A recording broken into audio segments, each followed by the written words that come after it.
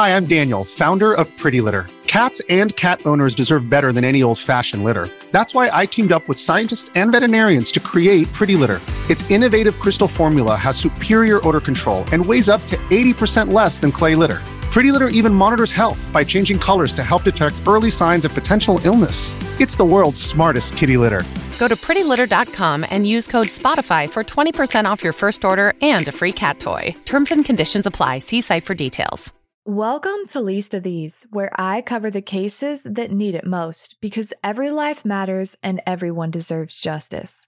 I'm your host, Leah D, and today I'll be bringing you the conclusion of the cases of Essie Jackson, Tonja Harry, Angela Anderson, Latanga Watts, and Lawauna Triplet in Portland, Oregon. Let's get right to it.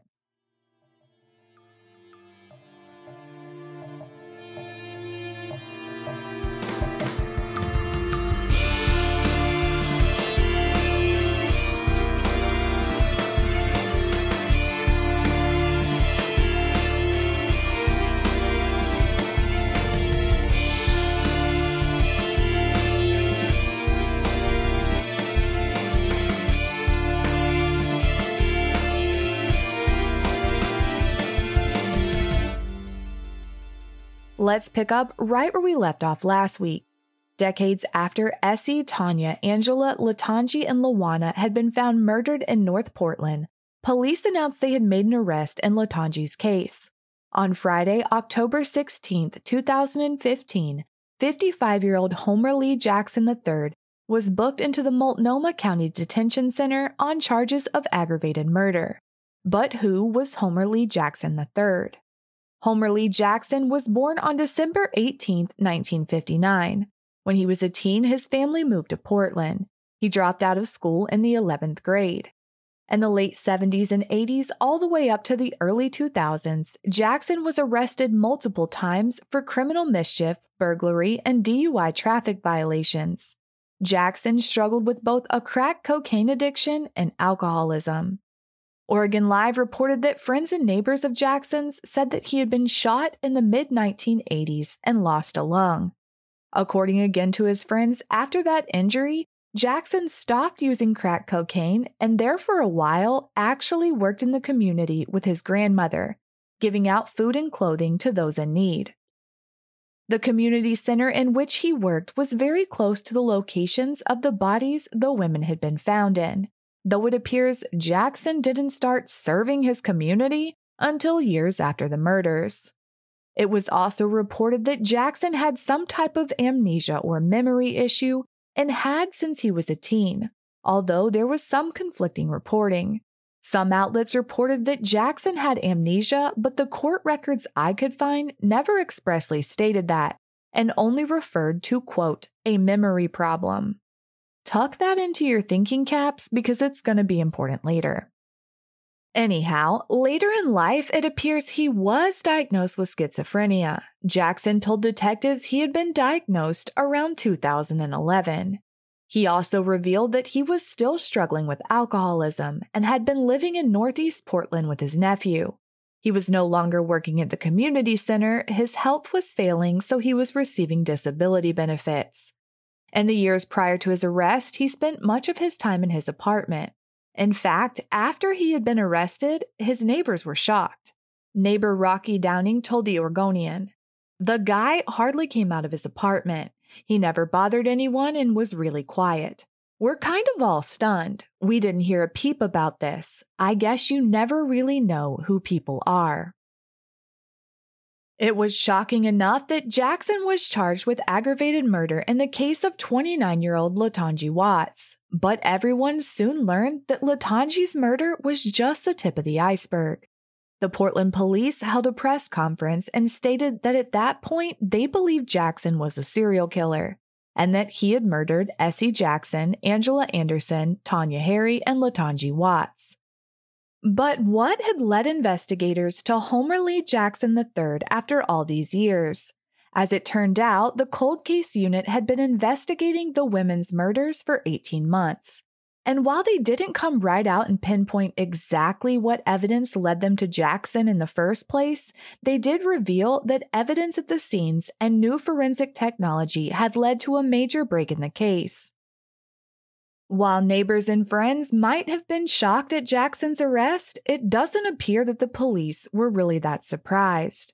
Homer Lee Jackson III was a name they were familiar with, especially around the time the women had been killed.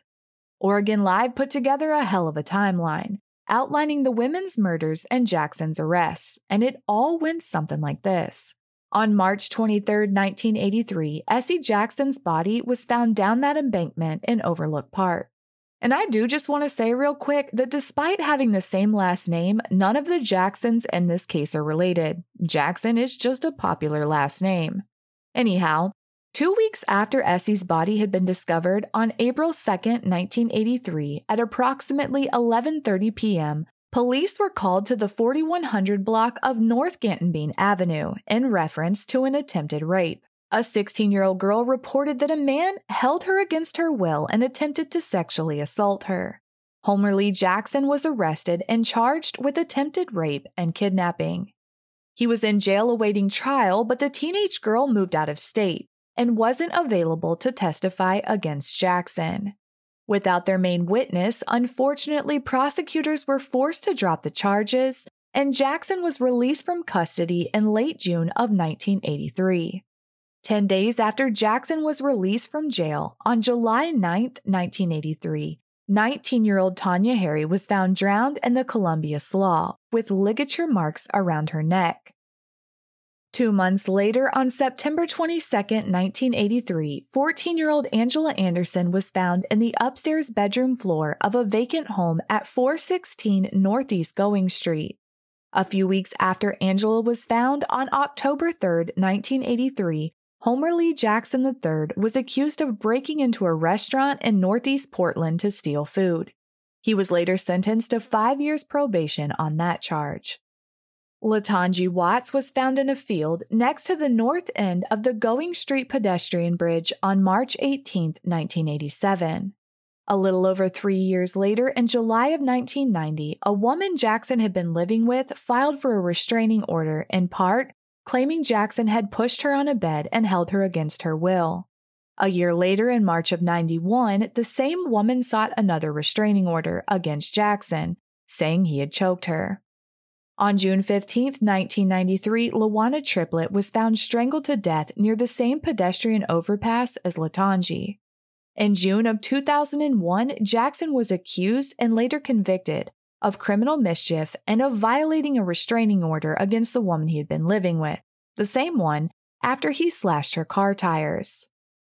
In February of 2006, Jackson was accused of unlawful discharge of a firearm in the city. He was later convicted and given 1 year probation. Of course, there were other charges and domestic violence allegations over the years, but those were the main ones. Shout out once again to Oregon Live for putting that timeline together. After his arrest in October of 2015, detectives sat down with Homer Lee Jackson, and at first, he denied murdering anyone, but eventually, he kinda confessed to some of the murders. Where do we go from here, my friend? I may have done them, but I just don't recollect them. That's as good as I can do. I may have, but I don't remember. You may have done which ones? Well, maybe the girl at the bridge. Maybe, but I don't remember. The one with the plastic on her? Yeah. What makes you think maybe not? Well, like I said, there's some things that I would do, and there's some things I know I won't do. And if I'm going to drag her over there while halfway cover her with plastic, I would just put it all the way over, so that way it would take even longer to find her. Mm-hmm. You know, somebody can walk by and just go plastic on the ground, no biggie, and just. Is that why you put the plastic on her? I don't know why I put the plastic on her. I don't know. Mm-hmm. You know. But if I did it, I wouldn't do it half-assed. Mm-hmm. You know. What if I told you that the person who found her, a citizen who found it, actually moved the plastic and that it was completely over her except for just part of her feet? Mm. That's good for them. But like I say, I mean, I don't remember doing it. If I did it, I did it, but I don't remember it. Don't remember it at all. And I'm trying to rack my brain, trying to find something in there, but it's just coming up a blank. And I'm not trying to just jerk you guys around, because... Which other ones might you have done?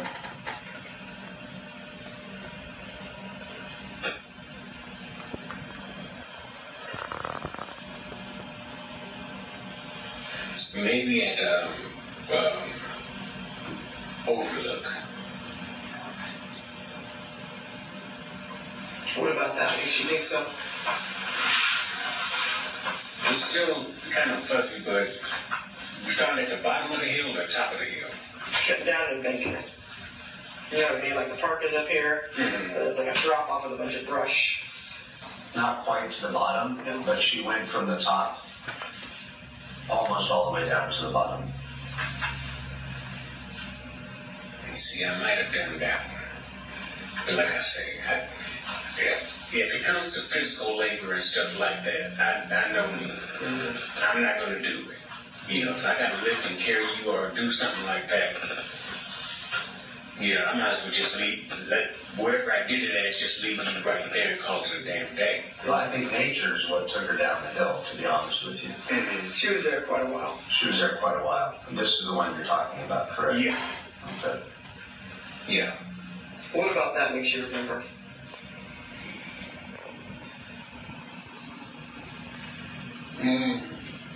Maybe it's the Swan Island. Or maybe it's because it's by Kaiser, and Kaiser is like right there. Yeah, I was going to Kaiser's time. Mm-hmm. You know, so maybe that Kind of sparks a little memory. Yeah. What other ones? That's it for me right now. That's it. What about the girl at the sloop? No, that don't fit with me very well. Why? Because it just doesn't seem right. Like, what about it doesn't seem right? Well, in my head, all of it don't seem right. Like I said, I'm not a chaser. That one specifically, well, let's say you didn't chase her. Let's say it was just a car pulls part way up into the field, and then, because we have tire tracks there, kind of where the debris field starts. And when I say debris, I mean the stuff that came off of her, and the attack started. Was that the sloop? Yeah, at the slough. And then the attack started, and it just took a little bit of the distance because we have part of a shoe, then another shoe, and then her body by the water, and then a broken belt partway along the way. It's not that great of a distance. It's only about 30 feet. Yeah, the picture makes it look... I mean, we can only work with what we can work with, you know what I'm saying? This picture's taken in 1983. If the homicide happened today, we'd have much better pictures, but we don't. So the distance makes it look super far. It's really not. And remember that thing I said about the fight, how it's fluid? And it's not just, you know, two people standing in one spot fighting. I think we know that there's a big struggle. And I hear what you're saying about the physical labor. Yeah, I'm not... But no one thinks that you obviously... Look at it this way. You obviously didn't drag her anywhere because she's found by the water and she's drowned. We know the murder happened right there. Mm-hmm. You see what I'm saying? So there was a fight that happened all the way up into, and then that's where the murder is. So there's no physical labor there. We know that. I think she resisted. She was on her feet. And then when you were finally able to overcome her physical resistance, the belt was already broken. That was of no use to you anymore. And you just held her down in the water. Because that was the easiest thing to do. I have fear of drowning, so I don't drown. I have very bad fear of drowning. Yeah, that water right there is not very deep. And it doesn't have to be, it don't have to be deep. It takes less than an inch of water for somebody to be drowned. But like I say, I may have, but I just don't, it just doesn't fit right. It just doesn't feel right. Okay. What other ones feel right? Well, like I said, I already said the ones that I know I did. The girl in the house? Yeah. Overlook? Yeah, I might have did Overlook. Okay, what other one? Girl by the bridge. Yeah, the girl by the bridge. That feels right to you? No, because like I say, I didn't see I guess you're right. Since somebody did find it before the police found it, so maybe they moved the plastic. Mm-hmm. Okay, that makes sense. Mm-hmm. Because they might have been walking by and kind of looked and said, what's that? Yeah, it looks kind of strange. Mm-hmm. And then... It's human nature to do. Yeah. Mm-hmm. I know. So that fits with you if the plastic was all the way over. That makes sense to you? Yeah, that would make sense to me. Okay. So we have girl in the house, girl at Overlook, girl by the bridge. The girl by the bridge and the girl by Overlook, like I said, those are iffies. But if I were to do them, those are the only ones that even...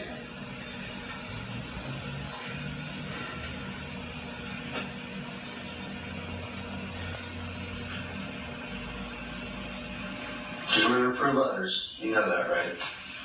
Yeah, and we're going to prove the girl by the sloop. That was just a short clip of a long and intense interrogation. In fact, investigators spoke with Homer Lee Jackson a total of 7 hours over 2 days. This confession came after a smoke break during which Jackson asked to call his sister. At some point, he was given permission and detectives were present when he made the call. His sister asked him why he was there talking to police without a lawyer, and Jackson responded, "I did it." After the call, Jackson began talking about the girl in the house in reference to Angela Anderson, and though he couldn't recall many details, he did in a roundabout half-ass way confess to her murder. He then went on to say he might have killed the woman on the bridge or the woman in the slough, but if he had done it, he would have done this or that, giving all the O.J. Simpson if I did it vibes he could muster. Despite his confession, however, Homer Lee Jackson III entered a plea of not guilty. Hey, it's Kaylee Cuoco for Priceline. Ready to go to your happy place for a happy price? Well, why didn't you say so? Just download the Priceline app right now and save up to 60% on hotels. So whether it's Cousin Kevin's Kazoo Concert in Kansas City, go Kevin, or Becky's Bachelorette Bash in Bermuda, you never have to miss a trip ever again. So download the Priceline app today. Your savings are waiting. Go to your happy place for a happy price. Go to your happy price, Priceline. The families of the women had waited years for justice, and it finally looked like it might happen. But as the case moved towards a trial, it all began to fall apart. Motion after motion was filed by the defense calling into question the validity of the forensic evidence and Jackson's confession. Oregon Live reported that in October of 2017, Connor Hughesby, one of Jackson's defense lawyers, argued that Jackson's confession should be thrown out due to an improper interrogation in which detectives promised both leniency mixed in with threats in order to manipulate Jackson into confessing to murders, quote, it was abundantly clear he had no memory of. Prosecutors argued that the detectives lawfully pressed Jackson about how he should clear his own conscience and give closure to the families of Essie, Tonja, Angela, and Latanga. And further, Jackson's statements were voluntary and the detectives made no threats. Presiding Judge, Multnomah County Circuit Judge Michael A. Greenlick disagreed with the prosecution, however, and threw out Jackson's confessions on the grounds that it was, quote, made under the influence of fear produced by threats and promises of leniency by detectives. At the hearing, Judge Greenlick outlined 12 examples from the interrogation he felt backed up his ruling, going line by line of the interrogation transcript, pointing out each incident. The judge stated that at several points during the interview, detectives Meredith Hopper and James Lawrence told Jackson that if he admitted to killing the women and explain why, they'd help him, he'd feel great relief, and everything would turn out for the best for everybody. At other times, according to the judge, the detectives were hostile. They exploited Jackson's religious belief by suggesting God would never forgive him for his sins and promising that bad things would happen if he didn't start talking. The detectives put pressure on Jackson by asking him not to put the families of his victims through the pain of a trial.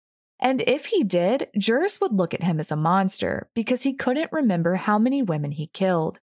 Detectives also told Jackson that they would make sure he got the most severe penalty if he didn't come clean on the killings. Homer Jackson continued to deny involvement, and detectives turned it up a notch. The judge read a quote from Detective Hopper. "Well then, you were a monster, my friend. You deserve what's coming to you, and I hope you get every bit of it. Because I think you're a nice guy to talk to, very pleasant. But I'm telling you right now, you are a monster, and we will do everything we can to make sure you spend as much time in prison as we can put you there for. Because that's what's coming. You have the power to help these people." Of course, the prosecution disagreed with the court's finding. Deputy District Attorney Susan O'Connor later wrote, "There is simply nothing threatening about calling the defendant a monster, nor is it threatening to tell the defendant that the detectives will work as hard as possible to do their jobs and make a strong case against the defendant in order to keep him in prison as long as possible. A threat must be more than expression by the officer of an intent to do something that the officer is authorized to do." But the judge had made his decision, and the confession as well as the phone call made to Jackson's sister would never be heard by a jury. In May of 2019, OPB reported that prosecutors dismissed the murder charge against Homer Lee Jackson in the case of Essie Jackson. But at the same time one murder count was dismissed, prosecutors added another, in the case of 29-year-old Lawauna Triplet, whose body was found on June 15, 1993.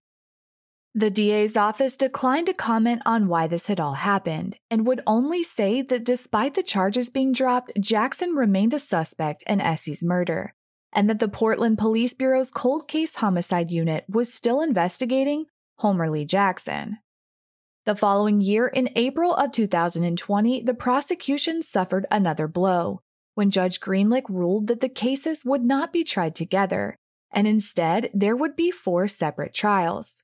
You see, without the confession, the prosecution's case hung on forensic evidence recovered at the scene. The Bend Bulletin reported that the state, in its own legal filings, acknowledged that, quote, "without the evidence considered as a whole, it is unlikely that prosecutors can prove the crimes beyond a reasonable doubt." Why? Well, according to court documents, Homer Lee Jackson's DNA, or DNA consistent with his, was found at each of the 4 crime scenes. The arguments on whether to try the cases together or to sever them were heard by the trial court over 3 days in what was kind of a mini trial. The state provided to the judge all of the DNA evidence in all of the murders, and stacked together, it was damning. In Tonja Harry's case, DNA found on a broken belt by her body, which had been used to strangle her, matched Homer Lee Jackson's. In Angela Anderson's case, 2 burnt matches and 2 cigarette butts had been found in the room in the vacant house where Angela's body had been recovered. DNA on one butt had Angela's DNA and the other had Jackson's. Jackson's fingerprint had also been found on a cabinet door in the room, which had been removed, and found with Angela's bloody sock lying against it. In the case of Latanga Watts, Jackson's DNA was found underneath her fingernails. Investigators found that Jackson's DNA was in fact the predominant or major profile of DNA extracted from fingernail scrapings, meaning there was more of Jackson's DNA under her fingernails than her own. The state presented an expert who testified that Jackson's DNA being predominant suggested that Jackson had to have contact with Latanga at the most about 5 hours prior to her death. And for Lawauna Triplet, who was found near the same overpass as Latanga, DNA consistent with Jackson's was found on a bite mark on her breast. With Jackson's DNA being found at the scene of not 1, not 2, not 3, but 4 murders, the state planned to present their case at trial as a what are the odds theory. And really, what are the friggin' odds your DNA ends up at 4 crime scenes if you're innocent? You'd have to be like the most unlucky bastard alive. Anyhow, that's why trying the cases together was so crucial for the prosecution. The cases on their own weren't particularly strong, since DNA of other males was present on some of the bodies and at the scenes. Not surprising, since the women were involved in commercial sex. But perhaps if the defense could argue each case separately, they'd be able to argue that Jackson was nothing more than a client.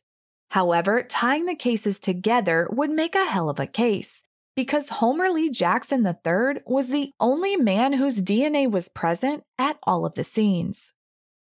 The state argued that as to each charged crime, the DNA evidence at the other crime scenes was relevant to rebutting the anticipated defense. According to the state, the doctrine of chances established that the DNA evidence at all the crime scenes was relevant to defendants' anticipated argument.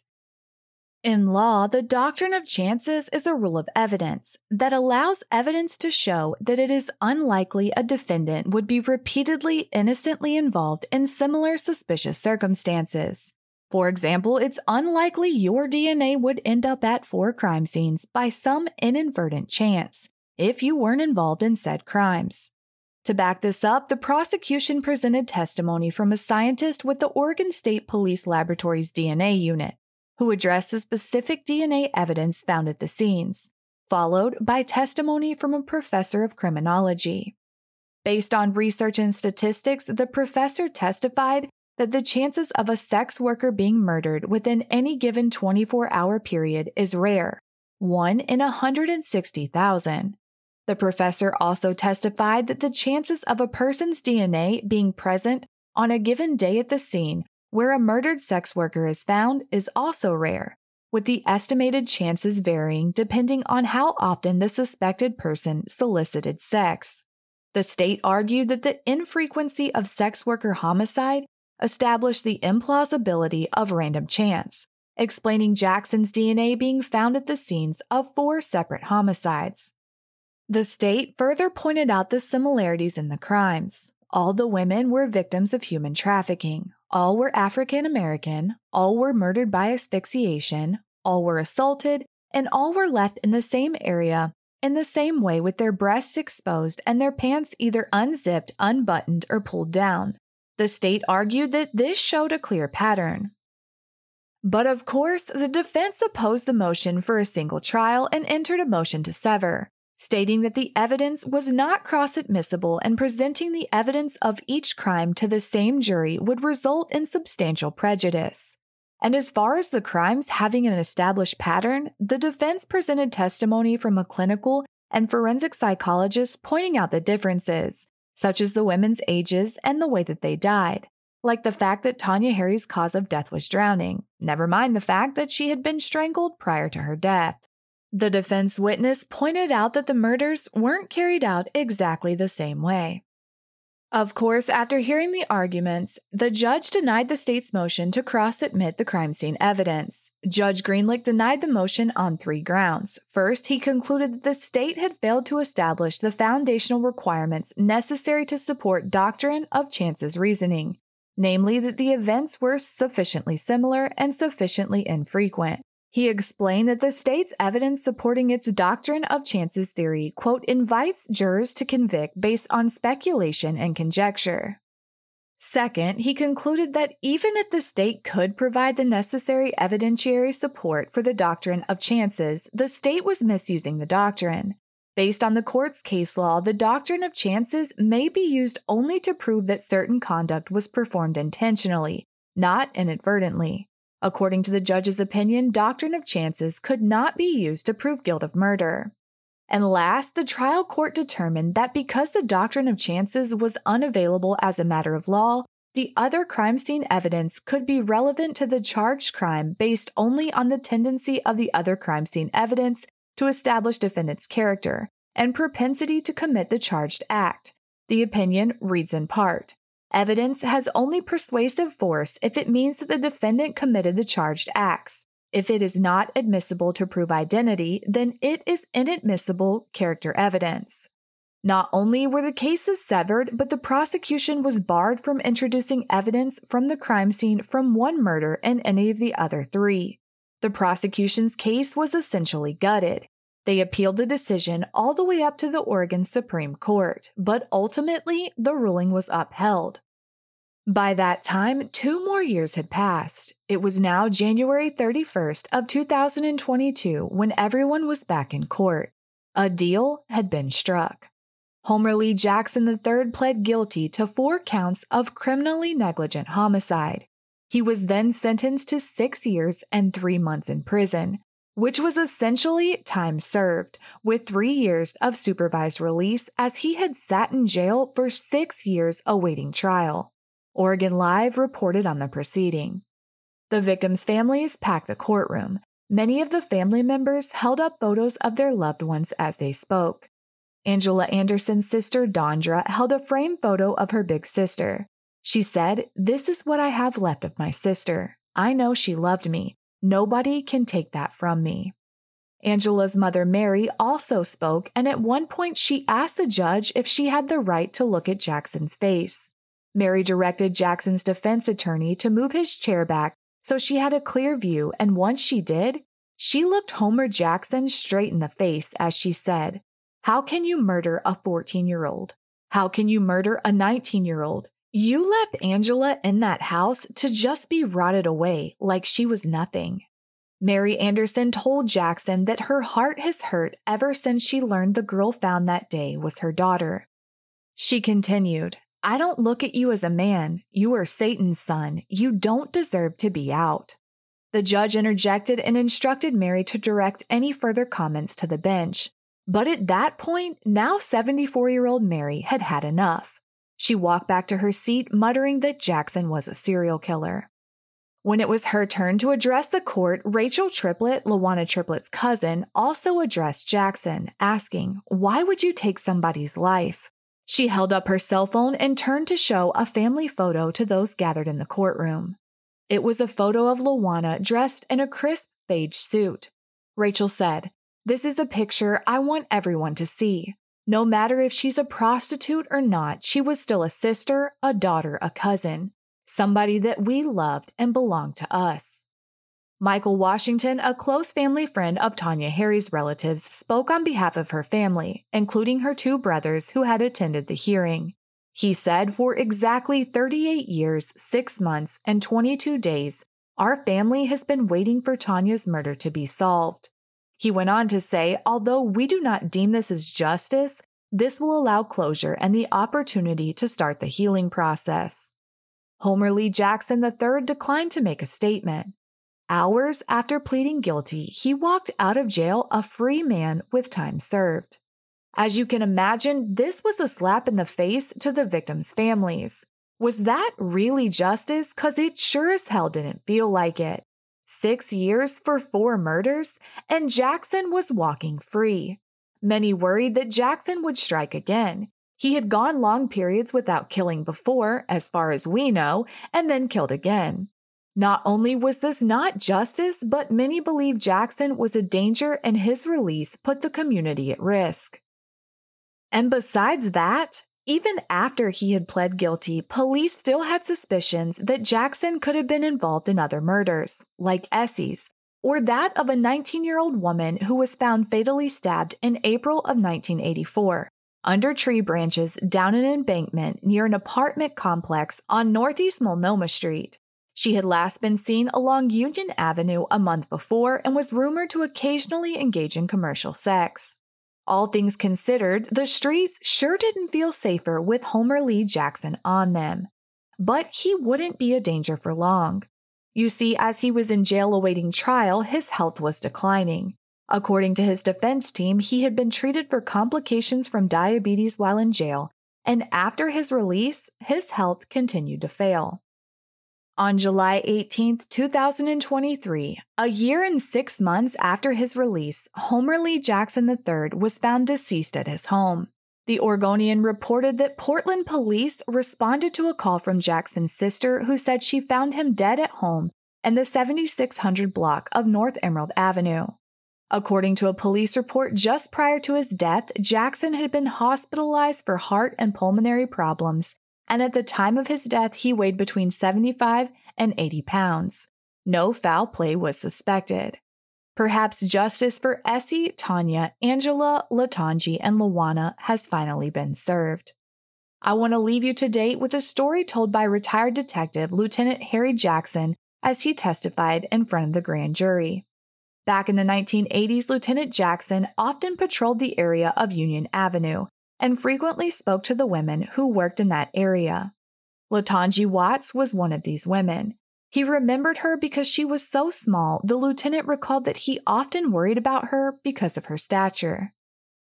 In the weeks before her murder, he spotted her on the street, near Northeast Mississippi Avenue and Skidmore Street.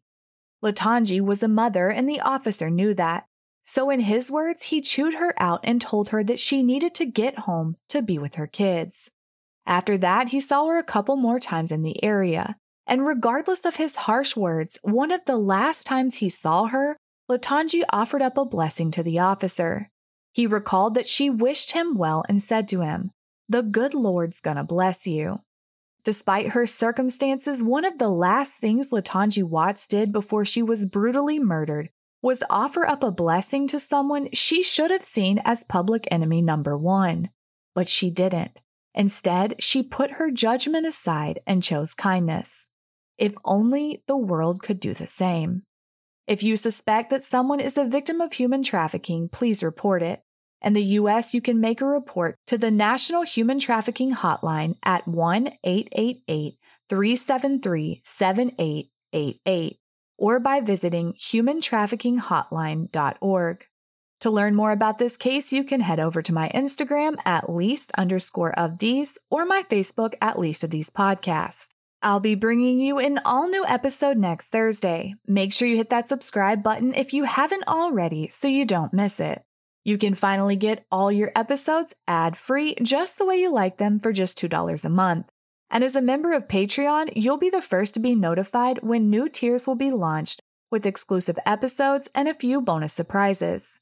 Go to patreon.com/leastofthese to support the show today. Thank you for listening. Thank you for caring. If you know something, say something. And until next time, be good to each other.